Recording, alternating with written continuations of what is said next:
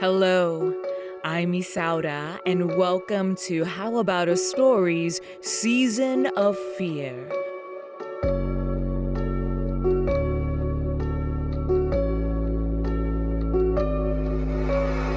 While I take you down the road less traveled of unnerving twists and turns, these tales will crawl under your skin, seep into your brain, and turn your blood cold. These tales will be retold from generation to generation, so gather around, my friends. Grab your beverage of choice, your blankie, if you need one for support, and be ready to be transported to a faraway place where present-day ghosts replay wars from long ago. This is the tale of the Forest of Bloodshed by Andre Zamfir.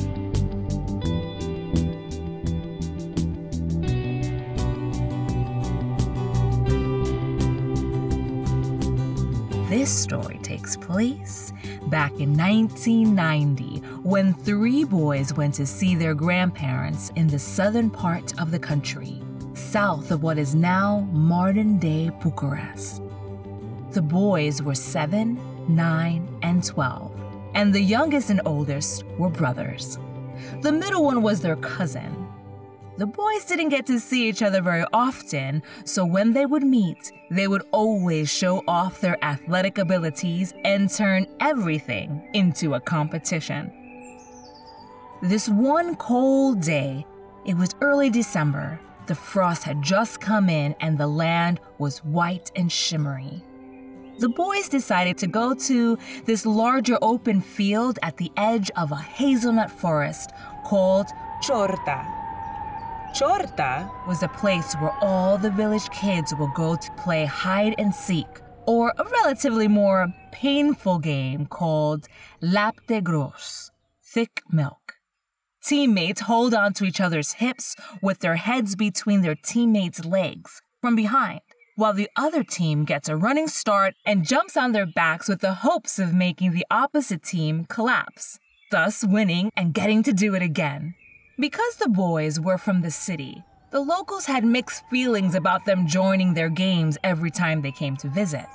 And the oldest was a teen now, and so are most of the locals. This particular day wasn't the best for city folk. You see, the meanest kid in the village was there. He was close to 15 years old, the unofficial leader of the play pack, and he did not like the 3 new city girls.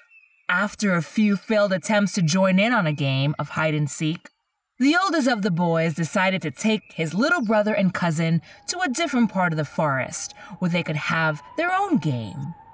As the boys moved through the forest, the sound of the others faded in the distance.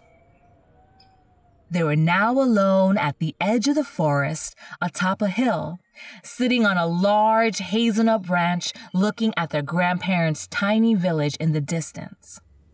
Winters in that part of the world are long, cold, windy, and unpredictable. Not long after claiming their new city boys' territory, the sky turned gray. The sunlight lost most of its vigor, and all the trees started looking less and less friendly. The oldest, Catalin, realized that a storm was coming in and decided to take his brothers and cousin home. So they had a long walk ahead of them. The warmth of the sun was gone, and their clothes were completely soaked from playing in the snow all day. As the boys started crossing the field back towards the village, they noticed that all the other village kids had left their claimed forest edge. They were alone in this vast, flat plain, walking through inches of snow. Everything was quiet. Not a bird, not a movement from the wind. Suddenly, the faint sound of a drum breaks the silence, followed by a faint sound of galloping, The boys stopped and looked in the distance, trying to find the source of this unexpected sound. But they could not see where it was coming from. So they continued to walk.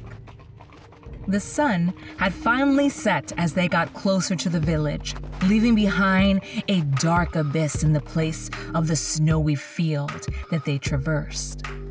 The younger boys were getting cold and getting more and more restless as they knew the grandparents' house was on the other side of the village. The yellow-orange light of the street lamp was pouring into the bright white snow blanket covering the narrow road. As they were passing under these lamps, their shadows seemed to dance on the orange snow, changing directions as they kept walking past the post. All of a sudden, the youngest points out a fourth shadow as they were walking. The boy noticed that the fourth shadow was static in relation to the light source. As they were walking, the boys' shadows would dance around them, attached to their feet as they were passing under the posts. However, the fourth was still to the left of the group, uninhabited by the different positions of the light. It was darker, and the edges were much more defined, as if the fourth had his own personal lamppost attached to his back.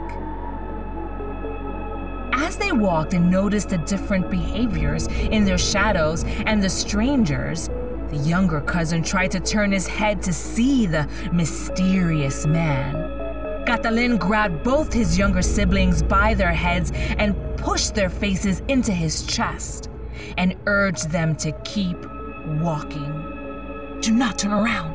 Do not let them see your eyes." He then took a deep breath and screamed, "Do not follow us home, and we will not let you in. Leave us alone." The shadow was long and thin. It looked like a very tall, skinny, bald man with a sheepskin hat. His arms looked like they were moving on the side of his body every time they would walk. The boys kept walking, breathing heavier as they tried not to look back at the being that's chasing them. While walking, the little ones keep trying to look back at their stalker, but the older brother keeps them close and reminded them of Grandma's teachings. "Remember, there are spirits here. There are ways of the world that we don't understand. The Battle of 1595 left this land drenched in the blood of our heroes and enemies. Michael the Brave would eventually win against the Ottomans, but the Battle of Galguen was lost. 16,000 Valchian soldiers against tens of thousands of Turks. There's a balance of everything in existence, and this land has been looking to regain its spiritual equilibrium for centuries." As the boys finally reached their grandparents' front gate, the little ones reached for the handle, but Catalin pushed them down into the snow in one swift motion. "No!" he screams. "If you open the gate and let them in, they will never leave Grandma and Grandpa alone. We cannot go inside." The boys stayed outside, but began to complain about being cold. They even began fighting each other. But Catalin convinced them to stay put. Their grandparents weren't home yet. They went to town to grab a few things and they had not come back. The shadow posted up behind them and waited. As they sat down on a frozen tree stump in front of the house, the shadow waited. The boys huddled up together to keep warm, and as they were holding each other, they finally heard their mother's voice. "Oh, Catalin!" The shadow vanished, and they were able to go back into their homes, safe and sound.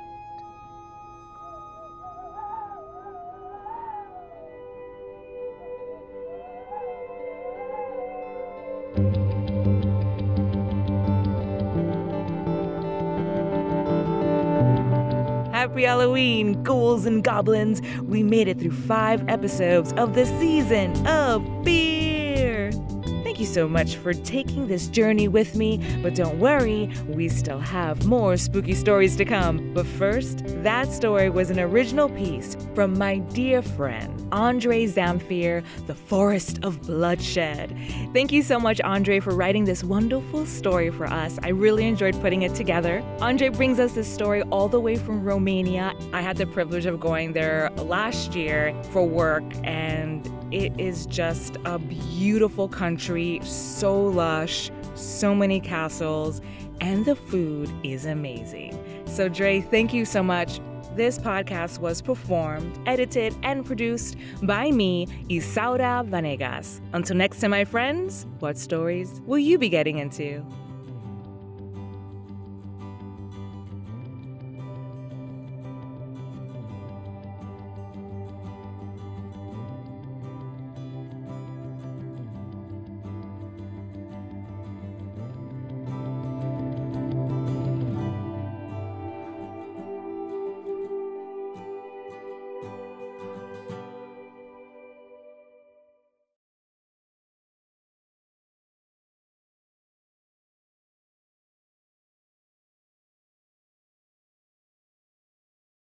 Ambosador, mata lile, lile, lile. Ambosador, mata lile, lile, lo. ¿Qué quiere usted? Mata lile, lile, lile. ¿Qué quiere usted? Mata lile, lile, lo.